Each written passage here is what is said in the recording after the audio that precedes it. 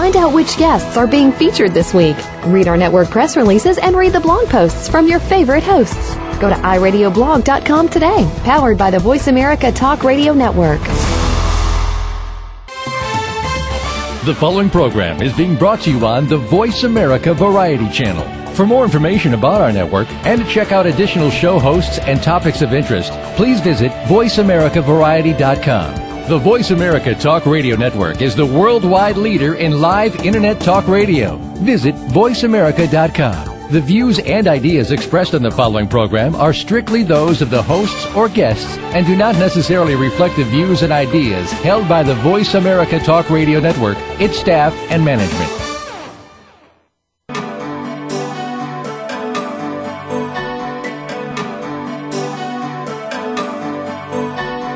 Welcome to Dr. Carol's Couch with your host, Dr. Carol Lieberman. All comments, views, and opinions are solely those of Dr. Lieberman, her guests, and callers. Now it's time to have a seat on Dr. Carol's Couch. Here's your host, Dr. Carol Lieberman. I was born in the desert. And welcome to today's edition of Dr. Carol's Couch. I'm your psychiatrist host, Dr. Carol Lieberman, bringing you a very exciting show today. I'm really anxious to hear what my guest has to say. She is Connie Joy.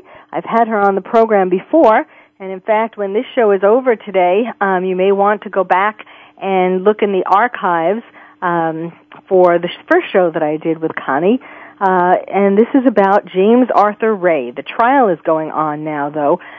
Connie wrote a book called Tragedy in Sedona, My Life in James Arthur Ray's Inner Circle. And as many of you know, the trial of James Arthur Ray, it actually had gone on hiatus for a couple of weeks, but it is back on now.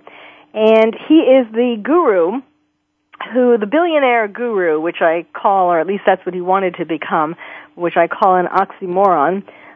He is on trial now for manslaughter, for the death of 3 people who died in his sweat lodge, ill-conceived sweat lodge in Sedona. Now, I'll let why I invited Connie back today was because I want the update. You know, when we talked with her before, it was before the trial had begun, and I said we'd have her back on because, in fact, Connie has been attending a lot of the days of the trial, and she has been on the witness list, and I'm not sure where that stands. We'll find out about that, but I wanted to have her back on before she was put under a judge's ruling to not be able to talk about the case. So, and it's so interesting to know exactly what goes on behind the scenes. So that's what we're talking about today, behind the scenes at the James Arthur Ray trial. And as some of you may remember or may know, I was honored to be able to write the foreword to Connie's book, and it starts off my foreword starts off with, if the law of attraction is true, then James Arthur Ray must have been thinking some mighty powerful, self-sabotaging thoughts to have attracted the debacle he's in now.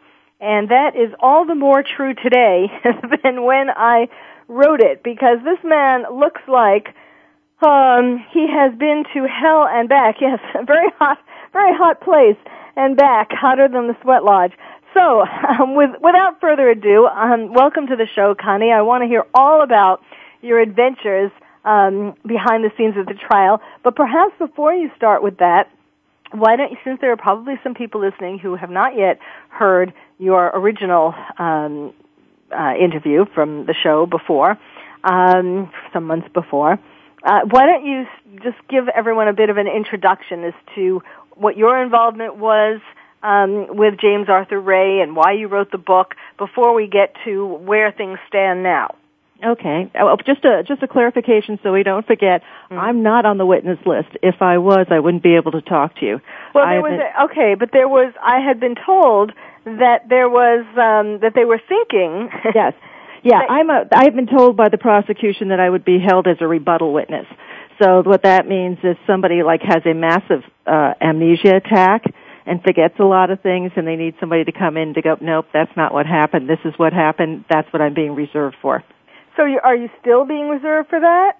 I can be until the day the trial's over. Okay, well, good. Well, we'll talk about something because I think that one of the witnesses, there needs some need for clarification of their memory, but we'll get to that. So tell us about how you got involved with James Arthur Ray and this whole chain of events. Well, we got exposed to James Ray beginning with the movie The Secret. Had some friends going to attend a seminar he was doing, and they invited us to join him, and we went along. I liked his discussions about mixing spirituality with scientific principles. My husband and I both have science degrees, and that kind of an approach appealed to us. Of course, at that time, he claimed that he was eminently qualified, saying that he was a shaman with 2 groups, a kahuna, been trained in breathworks, holotropic breathworks, and of course, later on, he claimed that he had been trained by Native Americans in sweat lodges. We found out later, of course, none of that was true. But over the course of 3 years, we attended over 27 different events with him, some that we attended, some that we volunteered, and eventually he started something called the World Wealth Society, which was a inner circle of people. Originally, we had signed up because we were supposed to be working on a philanthropic project, and the huge dues we were paying to the World Wealth Society was supposed to finance this project. Much later on, of course, we found out that the only thing it financed was James Ray. Yes, you were giving charity to him. Yeah, we were, and not even getting the tax write-off for it either. So all of it was moving along. We were seeing some disturbing things, but not terrible until the end of 2008, beginning of 2009. In 2009, we did not volunteer for any more of his events. In fact, we were supposed to originally volunteer. We did volunteer. Well, we were asked, and then we withdrew our suggestion that we would volunteer Spiritual Warrior of 09. We went with him to Egypt and Peru. In Peru, in the middle of that summer, just a few months before the Spiritual Warrior event, we had a knockdown, drag-out argument with him, public argument about him pushing people just too hard, and the compassion just wasn't there for everybody, and we definitely locked heads. Just a couple weeks before the Spiritual Warrior actual event, we had a phone call with him because we needed to clear the air. Wait, let's clarify which spiritual, 2008 or 2009? The Spiritual Warrior 09, the one where people died. Yes, okay. You went to the one in 2008. I went to the one in 2007. We had friends in 2008 who went there, and it was really bad, horrific. In fact, several people very easily could have died in that one. And truthfully, all of us inside thought that James got the message now. He had to know that he had to back off. This was crazy. And we had seen some signs that he was going to back off a little bit in some of the other events. I talk about in my book about this is not the first time people have been hurt at his events, and it seemed like he was starting to take it a little more easy in some of them, so we were taking that to be a good sign. But I still was so uncomfortable. The one thing I said right away, even after 2007 when we were in the sweat lodge, I wrote an email, and I gave it a 0 out of 10. I said, and the words I used was because it was dangerous. And my thoughts about the sweat lodge never changed. And what we found out was he was just making it hotter and hotter every year, which was just nuts. Yes, absolutely. And when you talk about volunteering, you were part of his what was called the Dream Team. That's right.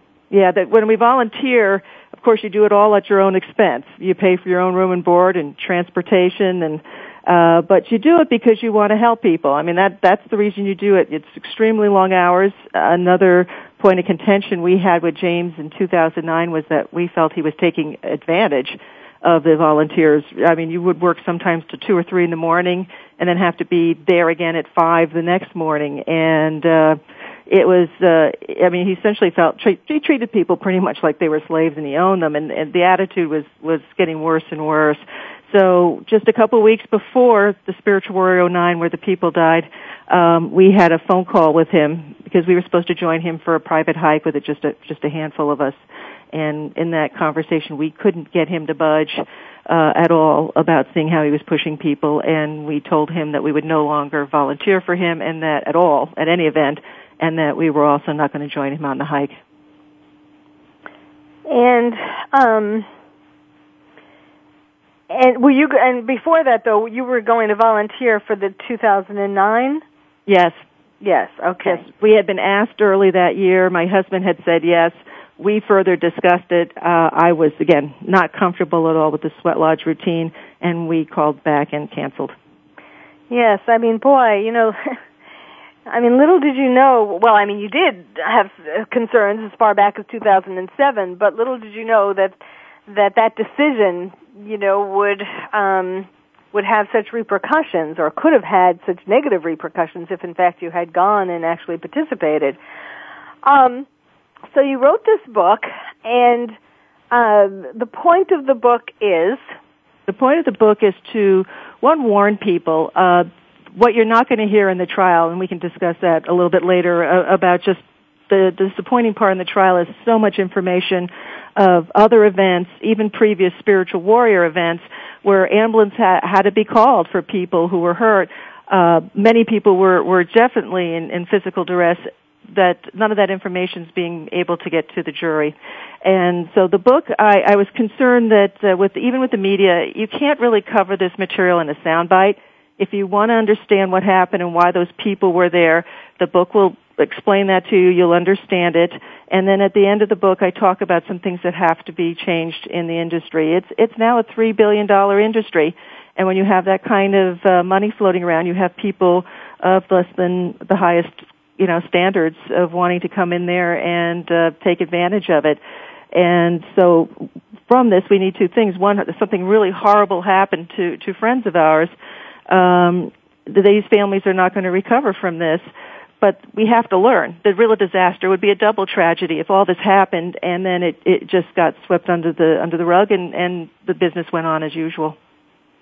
Yes, and of course you're very clear about not wanting people to give up on getting spiritual help or getting self-help, but just on picking their gurus more carefully. Well, not only just picking them, one of the things I say at the end of the book is I ask for a couple of things. One, we have to have a clear list of the credentials of the people that are supposedly providing these services. I mean, James made all these claims, and you thought you were safe because he was so highly trained, and it turned out all of that was not true. If you're going to pay somebody thousands of dollars, in the case of Spiritual Warrior, it was $10,000. If you're going to pay that kind of money to somebody to facilitate a spiritual retreat for you, then they ought to be able, at the very least, to provide their credentials. I mean, I'm a real estate agent. When I go in to list your home, Carol, I'm prepared to show you my broker's license, my staging credentials. I mean, that's just common. You're going into, essentially you're applying for a job. Well, he's a provider of these kind of services is applying for a job with you, and they need to provide their credentials. So, yes, we can still have this, but we need to have some controls. Also, you have to control the money. These people were paying these kind of thousands of dollars, sometimes years ahead for events, and now at the end, a lot of them did not happen.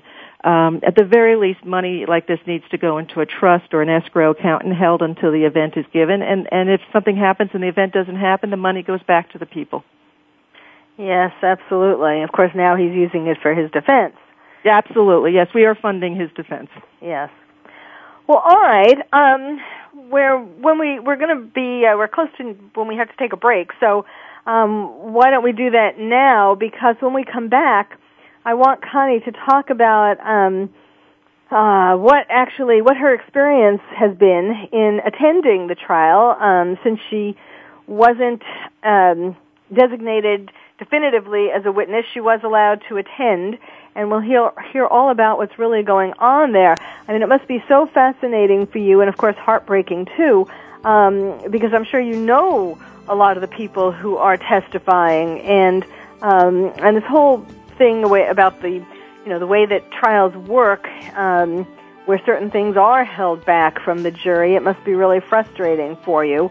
I know as an expert witness, sometimes things that you really want the jury to hear that would make a change or affect how they decide on the trial, you can't say because the judge decides that you can't. So the whole thing, it's a very difficult process, and it certainly looks like it is being, I just looked today at some photos of him, and he has lost a ton of weight and looks like he's aged 25 years. We will come back. My guest is Connie Joy. Her book, which is fabulous, is called Tragedy in Sedona, My Life in James Arthur Ray's Inner Circle. It tells you the backstory to this trial, what really went on in his inner circle for years even before the 2009 October Sedona tragedy, where three people lost their lives and others were injured psychologically and physically.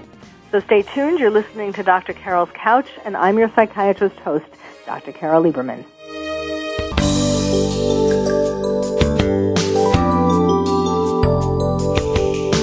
Ask the experts. Call toll-free right now, 1-866-472-5787. And ask our all-star team to answer your question. That's 1-866-472-5787. Thank you for calling. VoiceAmerica.com. Are you having difficulty coping with these troubled times? Do you want help? Then contact Dr. Carol Lieberman today at www.drcarol.com. Dr. Carol is a certified psychiatrist who not only has won an Emmy, but is a regular on top television shows like Oprah Winfrey and Larry King. She's here to help you through books, CDs, and helplines. Having trouble relaxing? Check out her relaxation CD. Has the fear of terrorism crippled your life? Call the terrorism hotline. And if you're having trouble with relationships, check out her book, Bad Boys. Dr. Carol wants to help you today, so contact her at www.drcarol.com or for immediate help at 1-900-860-COPE. Get help making sense of these troubled times. www.drcarol.com. Are you ready to go green? You've asked, and we've heard you. Voice America presents the Green Talk Network. Environmental topics are at the forefront of our society, and the Green Talk Network is here to keep you up to date on the latest trends and new innovations for the eco-conscious lifestyle. We'll help promote a variety of ideas on the environment, from global warming issues to how you can become more eco-friendly in your daily activities. Be a part of the solution, not the problem. Visit the Green Talk Network page on voiceamerica.com and tune in to help spread the green. Stimulating talk. It gets those synapses in the brain firing really fast. All the time. The #1 Internet talk station where your opinion counts. VoiceAmerica.com. Welcome back to Dr. Carol's Couch. If you have a question or comment for Dr. Carol, dial toll-free at 1-866-472-5788. Now back to the show. Here's Dr. Carol Lieberman. And welcome back to Dr. Carol's Couch. I'm your psychiatrist host, Dr. Carol Lieberman, talking with you today with my guest, Connie Joy. She is the author of Tragedy in Sedona, My Life in James Arthur Ray's Inner Circle. And she is taking us behind the scenes at the James Arthur Ray trial, where she spent the first week live there and doing lots of interviews. And since then, she has been watching it streaming live. And apparently twittering or texting or something with all the other people from the friends that you met over the years that you spent in his inner circle. So tell us what we'll start with the first week. What was it like when you got there and you had to face James, for the first look each other in the eye? Well, actually, the very first time I saw him, it was actually like a kick in the stomach, I have to tell you. And since then, I've even learned more stuff about him, as if you could learn more stuff that would make you realize just really who he is. But when we first made eye contact, I actually had to back away for a minute. For myself, I had to take stock. I looked up to this man for many years. I was trying to make my life better so I could have some things the same as his. And now all of a sudden I'm looking at him and I'm seeing him for what he is, and I'm like, okay, Connie, you've been on this planet almost 55 years. You're usually a pretty good read of people. How did you go so out into outer space with this? Because truthfully, there's not much about that man that I want to emulate. So that was a shock to my system, and I can imagine as those people, my friends, and you're right, almost everybody up there I know very well, as they get up there on the stand, a lot of them, the first eye contact they make with them is as they're sitting in the courtroom looking at them, from the witness stand. Mm-hmm. That's got to be extremely difficult. Yes, because this was a man that they were so devoted to and wanted to believe in so much. He was going to lift them to a higher plane, whatever it was that they wanted to achieve in their life. And now you're in this strange position where what you are about to say could put him in jail. That's right. Well, that and you have to come to reasoning. I mean, first thing, you go through any stage of grief. You go through the shock and the denial. It's like it can't be. That's just really horrible. And you try to assign your values. And I think this is one of our lessons, and I talk about it in the book. When we meet people, we try to believe that they have the same values we do. And it's always a shock to us to find out that some of the things we think are important, like as in how to treat other people, may not be a priority to other people. And that's how we always get bit in the butt. Mm-hmm. And so they're going through their own inventory as they sit up there on the witness stand. They're going down the list of going, wow, why did I excuse this behavior? Why did I allow this to go on? Why didn't I pull out earlier? And it's a hard, because it takes courage to look inside and go, okay, I messed up. I just don't want to do this again. So what did I do wrong? And I think as they're sitting there on the witness stand, they're being harassed by the defense attorneys. You know what that's like. And attacked, and horrible things said to them, like, well, you were sitting closer to your friend, and if you saw that they were in trouble, you didn't pull them out, therefore you're responsible for their death, not James Ray. I mean, that's not the things to say to people. So they're dealing with processing that. They're dealing with having to look at him again after all this has happened, and it's difficult. I think they're all doing remarkably well, actually. So, okay, well, first of all, how did they pick, I mean, why aren't you right now one of the people instead of being a rebuttal witness? Because you weren't there that year? Let's talk about that, because that's something really important. My book is the witness the jury will never be allowed to hear. And the reason for that is because they call it as being just too damning for James Ray. They're trying to pull it into just what happened in that spiritual warrior in that year. What they don't want the jury to hear is that there had been ambulances called to James Ray events at other activities and other events. They don't want people to know that even at that same spiritual warrior event at Angel Valley back in 2005, a man was taken away with a heat-related illness. He believes it was heat stroke. Serious problems. They don't want the jury to know, and the people were not allowed to testify, that the owner of Angel Valley had to go get James out of his room and tell him to go down there and help that man, and that she had called 911, and he was furious, and he got in an argument with her because she had called 911. So the jury's not allowed to know that. The jury's not allowed to know the problems in 2007. They're not allowed to know about Dr. Kent, they just said, was not going to be able to testify. He was a participant in 2008. He believes, in his opinion, that at least 6 people that he medically treated after 2008 that should have gone to the hospital. And he believes that out of those 6 people, 2 of them would have died if he did not give them immediate medical care. And he was just a participant. He wasn't hired by James. That's right. No, James never hired anybody medical. No, there was never any nurse or anybody hired to stand by for any of these things. So, so that led people to believe that it was safe. I mean, he's telling you it is safe. He's telling you that you may think you're going to die, but you're not. And your whole test of character is going to be at that point where you think, are you going to cave into your body whims, or are you going to stick it out and prove to yourself that you're more than that? Okay, so that's your marching orders as you go in there. This is the grand finale of this whole week. You may have been told from other people what a positive experience the Sweat Lodge was. Well, a real one, not James's version of a heat endurance test. And so you're sitting there thinking, okay, this is almost over. I'm more than that. I'm more than that. And then by the time you realize that those people no longer could get out on their own. Yeah. So he had plenty of warning, but that's not going to get in front of the jury at all. Other activities, I saw people taken away with broken arms in an ambulance after one of his events. That's not going to get in front of the jury. The jury isn't even allowed to hear about his over-the-top pushy sales practices. The jury's not allowed to hear about his financial situation, about the amount of money he brought in on these things. They're not allowed to hear about how he even walked away from the site. after every spiritual warrior or sweat lodge event, but especially even in '09, helicopters are still there taking people out. And one of the sergeants got there and wanted to know where the heck he was. He had to send somebody to go get him.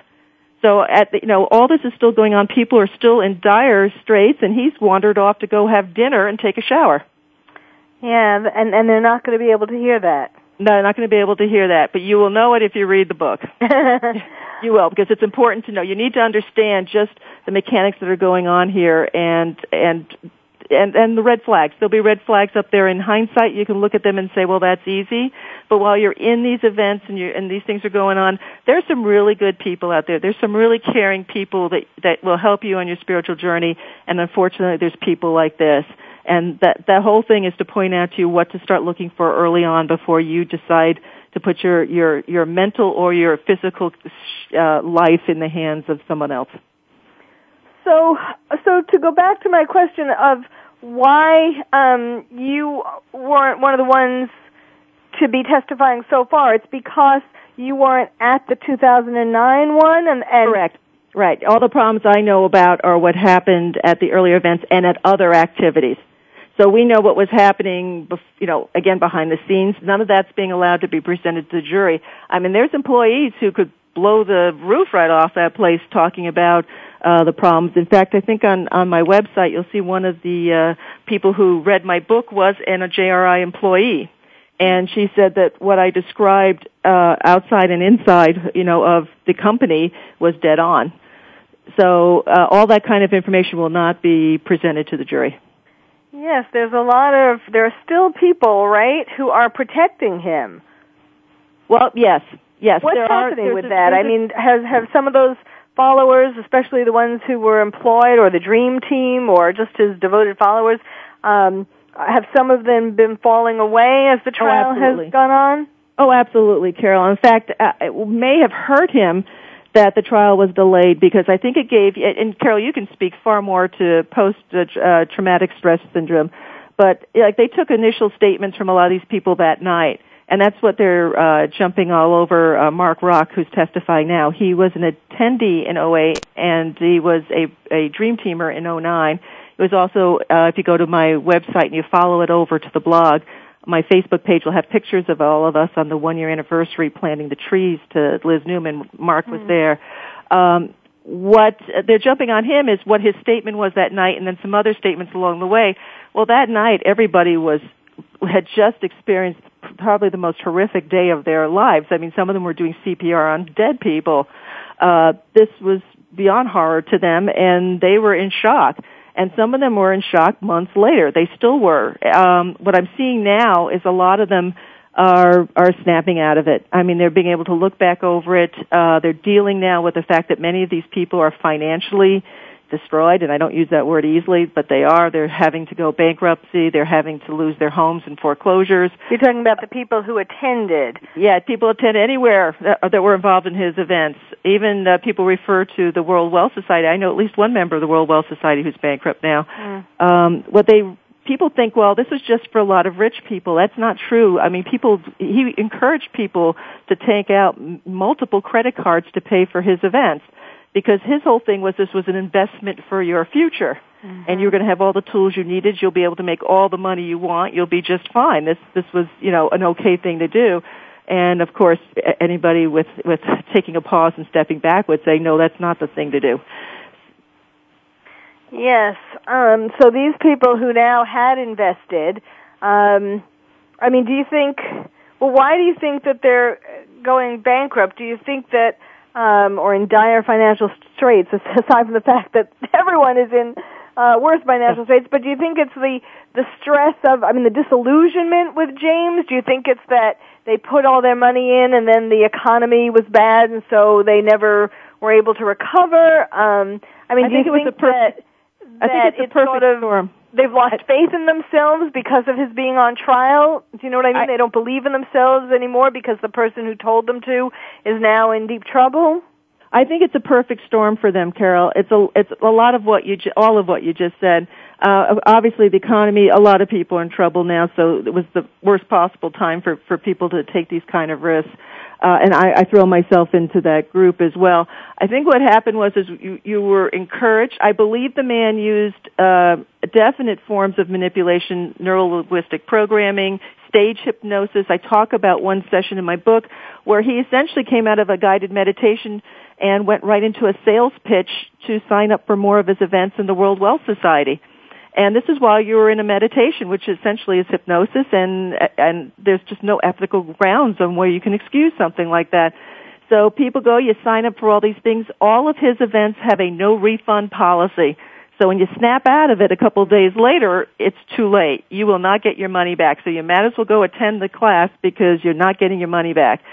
And so a lot of people, again, put themselves in a very financial strain to attend these events, can't get their money back and back out of it. And also to the same time, especially the ones who were just traumatized, even if you weren't there in 2009. If these were your close friends, this was definitely a traumatic event in your life, and I think a lot of people withdrew for a while. They just couldn't deal. No more input for a while. They had to just sit and be until they could work their way through the grief cycle. Yes, because most people knew at least one of the people who died. Yes. Right? Because it was a close group. When we come back, I want to go back into the courtroom with you, and so you can tell us continue to tell us what that was like, and the people that you knew who were testifying and how you felt for them and so on. We'll have to take a break. You're listening to Dr. Carol's Couch. My guest is Connie Joy. Her book that you're going to have to read is called My Life in James Arthur Ray's Inner Circle, Tragedy in Sedona. So stay tuned. You're listening to Dr. Carol's Couch, and I'm your psychiatrist host, Dr. Carol Lieberman.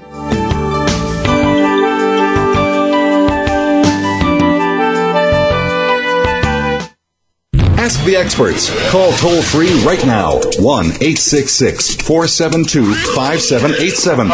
And ask our All-Star team to answer your question. That's 1-866-472-5787. Thank you for calling. VoiceAmerica.com. Are you having difficulty coping with these troubled times? Do you want help?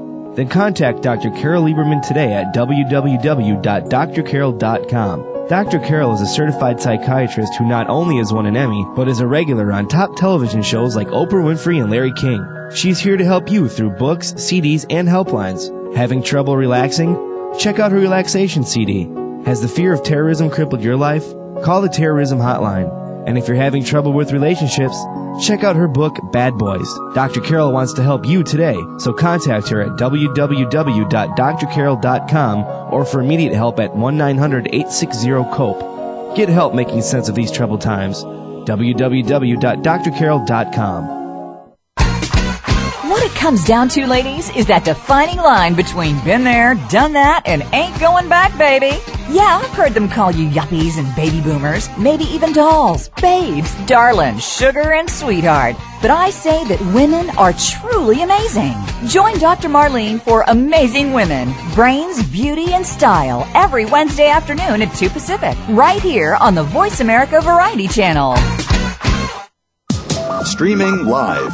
The leader in Internet talk radio. VoiceAmerica.com. Welcome back to Dr. Carol's Couch. If you have a question or comment for Dr. Carol, dial toll-free at 1-866-472-5788. Now back to the show. Here's Dr. Carol Lieberman. And welcome back to Dr. Carol's Couch. I'm your psychiatrist host, Dr. Carol Lieberman, with my guest, Connie Joy, the author of Tragedy in Sedona, My Life in James Arthur Ray's Inner Circle. We're talking about the spiritual guru, James Arthur Ray, who overstepped his bounds and in October 2009 had a spiritual warrior retreat in which the Sweat Lodge was the last event, and in which 3 people died and many others were damaged psychologically and physically because of his not really taking any into consideration what people could really withstand. It was more about an ego thing where he wanted to push himself And in fact, he was sitting near the opening of this sweat lodge, so it was much less difficult on him since he was able to get some air. It wasn't as hot where he was, and so he managed to survive and the people around him, whereas other people got into deep trouble. So before the break, I was asking you, Connie has been at the trial and is possibly going to be a rebuttal witness, is on the list to be a rebuttal. I hope that happens, Connie. That would be incredibly exciting.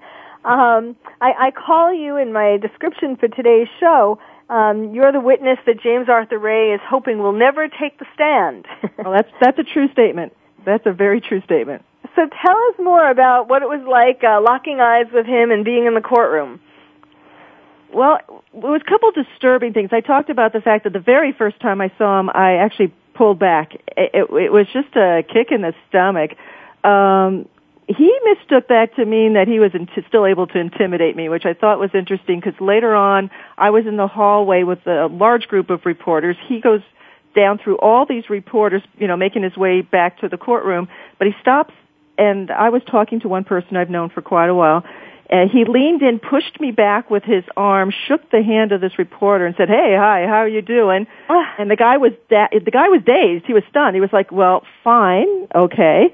And then James comes back. As he pulls his arm back across, he gets like just a few inches from my nose and just gives me that smirky, arrogant glare that he has, and goes inside.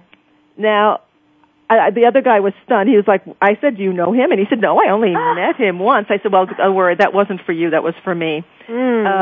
He was letting me know that I no longer exist to him, which again I find interesting that he would think that should bother me at this state after he's killed one of my friends, after he almost killed several others, after he's taken so many people's money of everything that they got, that I should, and my money, he's taken over $56,000 at the end of my money that's unaccounted for, that I should be concerned that he's not happy with me. Well, that is amazing, trying to sort of physically intimidate you. I mean, now, have you gotten any reaction from either where you heard back from what James has said about your book, or where you heard anything about what his lawyers have said? No, they're not going to touch it. They want the book to go away very badly, because that's just any information that's in there will only help people understand what really happened, and that won't help them. So that they want all that information. They're blocking it from the jury, and as far as they're concerned, they'd love to block that from the world. There's other things in the book too, just so we don't forget. People talk about 3 people who died within a 6-week period in 2009. 4 people died total in a James Ray activity. Another woman died at a previous event in San Diego at the end of that summer. My daughter attended that event. So, you're going to have to find that in the book because, again, they won't let any of that discussion even come up in the trial. But that's a lot of, I don't mean to sound bad, but that's a lot of dead people for just a few weeks to just be trying to expand your spiritual horizons. Yes, and that you're talking about the woman who committed suicide. Yes. And that they told everybody that they found her, she's fine, but she's just not coming back to the event. Yes. Yeah. Actually very disturbing. So what is it like sitting up there watching your friends on the stand? And what, I'm sure you spoke with them afterwards. Were a lot of people crying? Were they feel out of frustration that they weren't able to tell the whole story?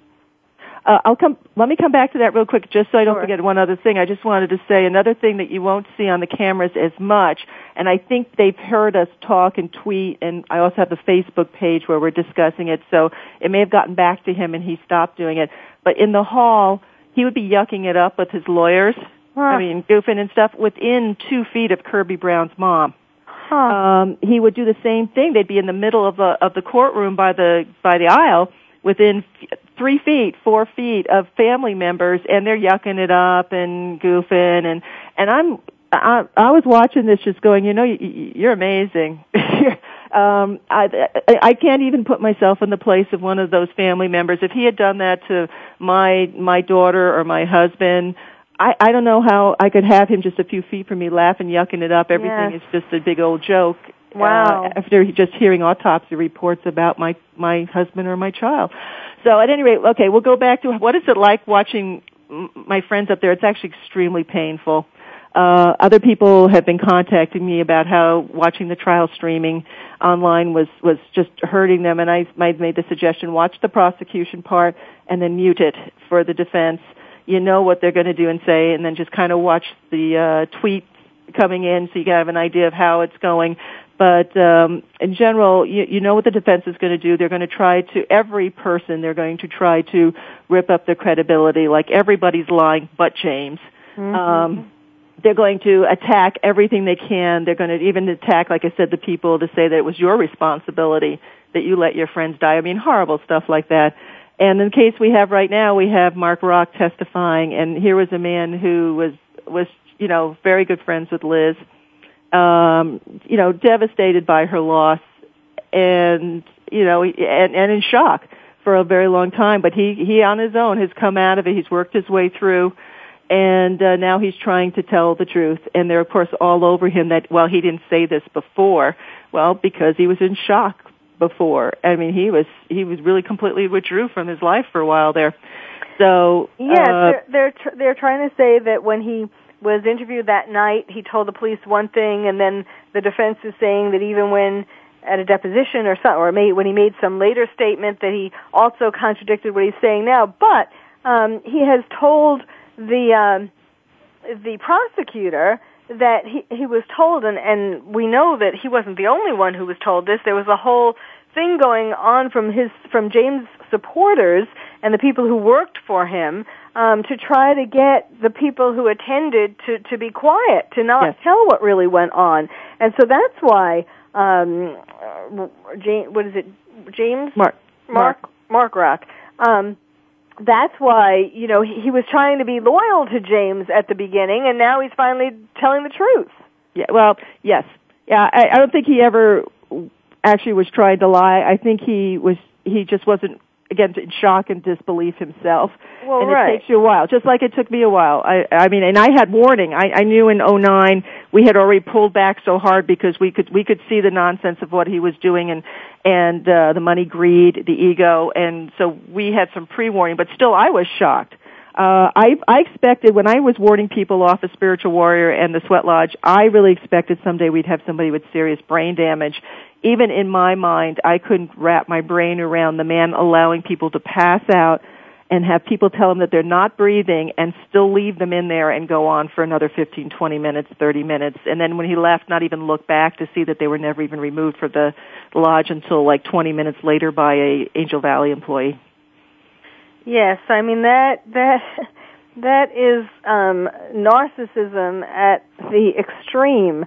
I mean, what do I part of my foreword, I say, call it a messiah complex, imposter syndrome, wounded narcissism, sociopathy, too many experimental drugs, sadism, or a death wish for himself. No one should be recklessly damaged or die in the pursuit of spiritual awakening. But it was all about James. It wasn't really about helping other people, although from what I understand and from what you wrote, I mean, at the beginning, he did have more sincerity when he first started doing this, and then as time went on, it was more about him and keeping up his lavish lifestyle. Right, and I think I'm taking a really hard look at it now. I think when we used to believe that he liked, he went into this with some idea of helping people, I think he liked the helping people not from just doing something good for someone else. I think he liked the helping people for the praise and adulation it drew to him and his feeling of control he had on other people's lives. Yes. So you have to take a hard look at just how high level that wanting to help people came from. And that's a reason why also a point that I make in the book as you go through it and read it, I mean, these kind of people, they're very charismatic. I mean, James didn't walk around with a sign on him that said, hey, I'm a narcissistic, I'm going to strip you of all your money, and I don't really even care if you die. They don't do that, and the world would be a lot easier if people did that, but they don't. They can put on the charm, and he could be charming beyond belief. The material that he mostly stole from everybody else was actually good material. Of course, you could find it much cheaper and much safer somewhere else, but we didn't know that at the time. And he was telling us how highly skilled and what a high level of credentials he had. I just never in my mind dreamed that somebody would stand on the stage in front of 1,000 people and lie like that. So again, we're putting our values on somebody else. If you don't look at it with a different kind of eye, you can get bit too. And God forbid that you should have to lose a friend or most of the money you have in order to learn that lesson. Yes, this whole thing is just very sad. And boy, it's funny. I thought he was being affected because, as I said, I saw that picture where he looked like he had aged 25 years, but now you're saying that he was yucking it up, which of course is a defense, to pretend to himself that everything's going to be okay, but still, that's very, very sad to hear. We need to take another break. My guest is Connie Joy. Her book is Tragedy in Sedona, My Life in James Arthur Ray's Inner Circle. Connie talks about, gives you the backstory to what's happening today in the trial, the backstory that people aren't getting in the trial because James Ray's lawyers were successful in getting the judge to keep out some of the most crucial facts, which is unfortunate because you kind of need to see this in the context. Well, stay tuned. We'll be on for another segment. You're listening to Dr. Carol's Couch, and I'm your psychiatrist host, Dr. Carol Lieberman.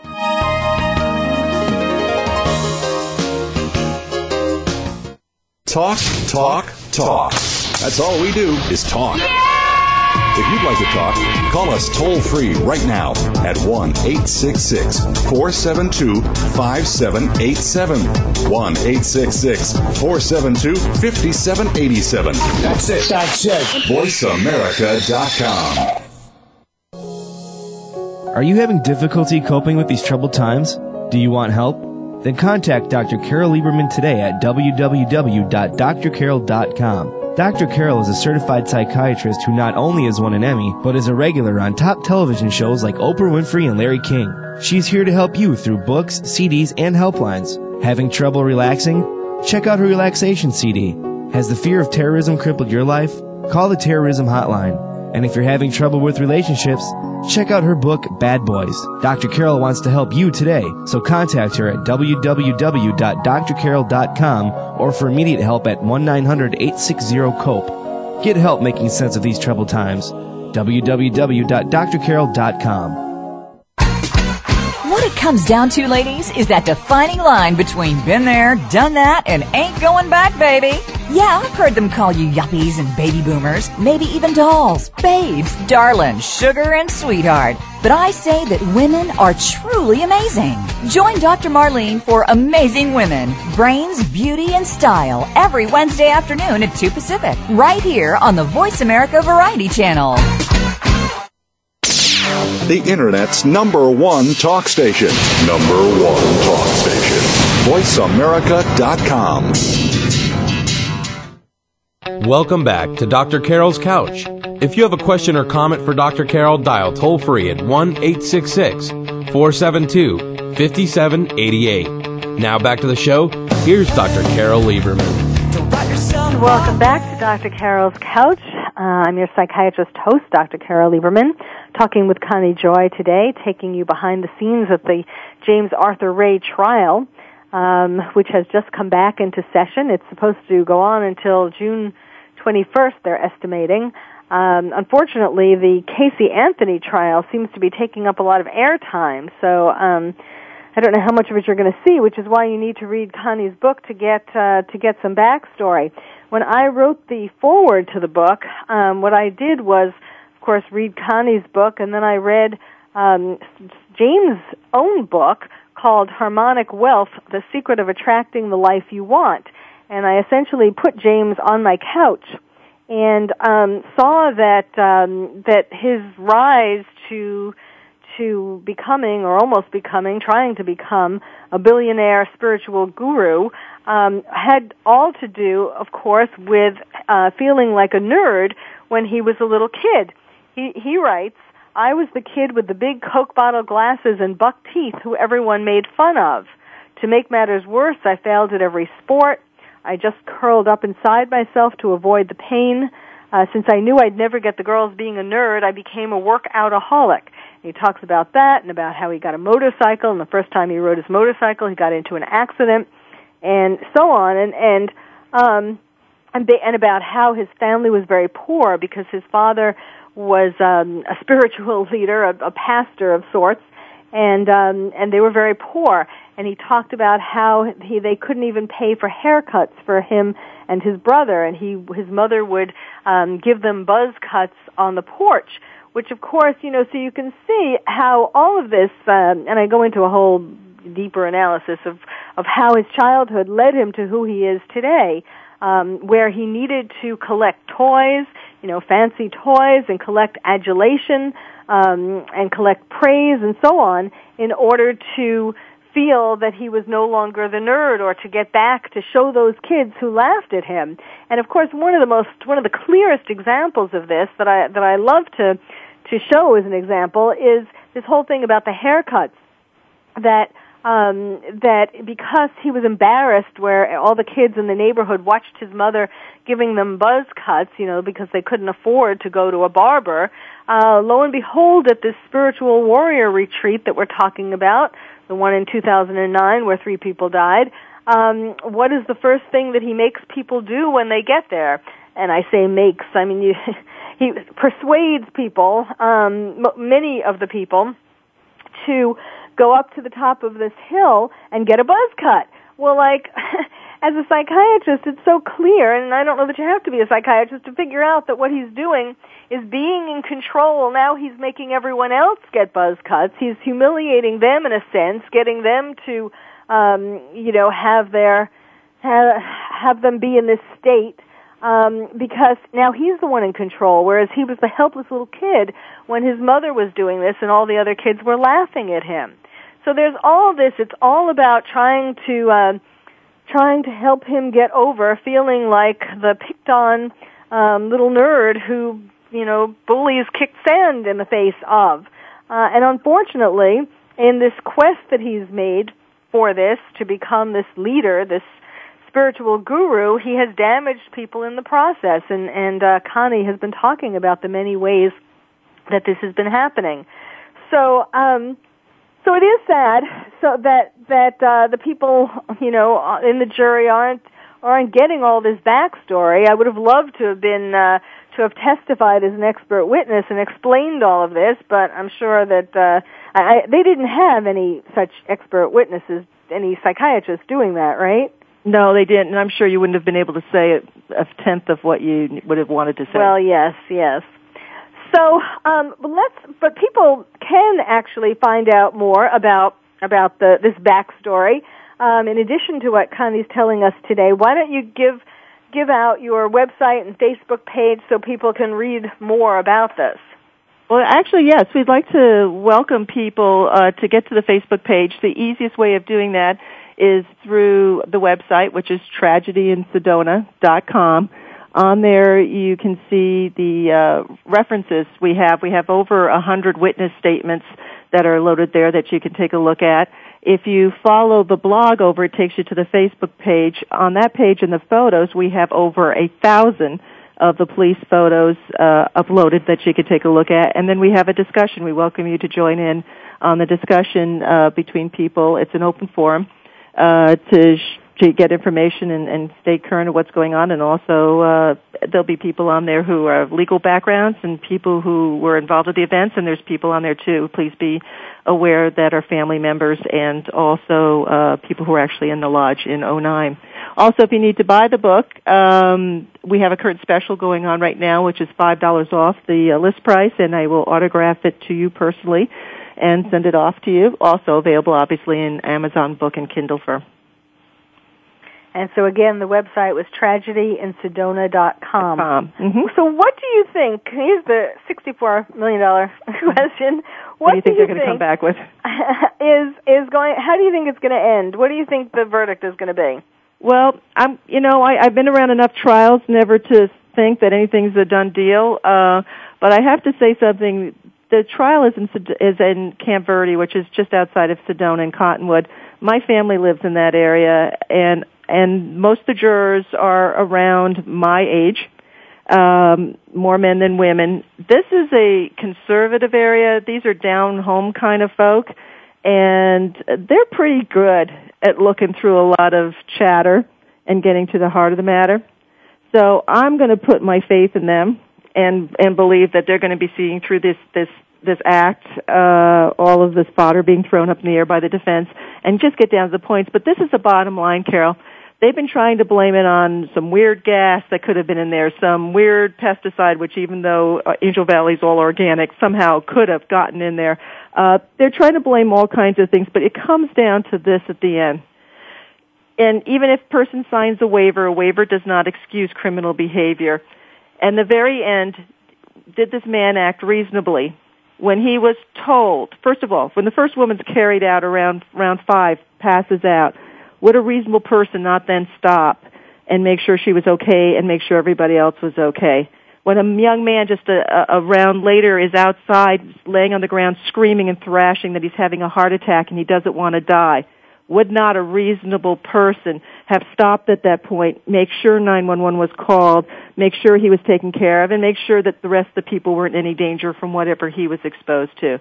Would not a reasonable person, when a person was so delusional when they tried to get out of the lodge that they crawled into the hot pit of rocks and burnt a major hunk of skin off of their arm, would they not have then been reasonable to stop and make sure that person had been taken care of and had 911 called or was taken to the hospital?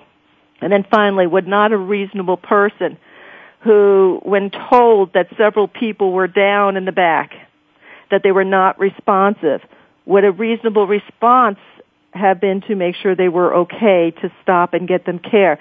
Instead, James Ray said, never mind, we're going to move on. It's time for the next round. We'll take care of them later. Would a reasonable person, after another 20 minutes that those people are laying there, when he got up to leave, would he not then make sure that they were taken care of and looked at? Would a reasonable person not have made sure everybody at the very least got out of the sweat lodge? Well, you should be the prosecutor. You should do the closing argument. Well, I certainly hope that you do get to testify, and I will keep up with that to find out whether you are going to or not. And I certainly hope that justice is served because if he gets away with it, I mean, well, it's going to be hurting so many people on so many different levels, and it's going to be giving the green light to other so-called spiritual gurus to not be careful. Yes. So, Connie, thank you so much. Again, her book is called Tragedy in Sedona, My Life in James Arthur Ray's Inner Circle. Her website is tragedyinsedona.com. It sounds like the blog and then the Facebook page are fabulous with all kinds of information. So thank you for joining us, and let's just hope that justice is served. Thank you all for listening. You've been listening to Dr. Carol's Couch, and I'm your psychiatrist host, Dr. Carol Lieberman. Thank you for joining us on Dr. Carol's Couch. Join us next week at 1 p.m. Pacific Time for another installment of Dr. Carol's Couch. We'll save you a seat.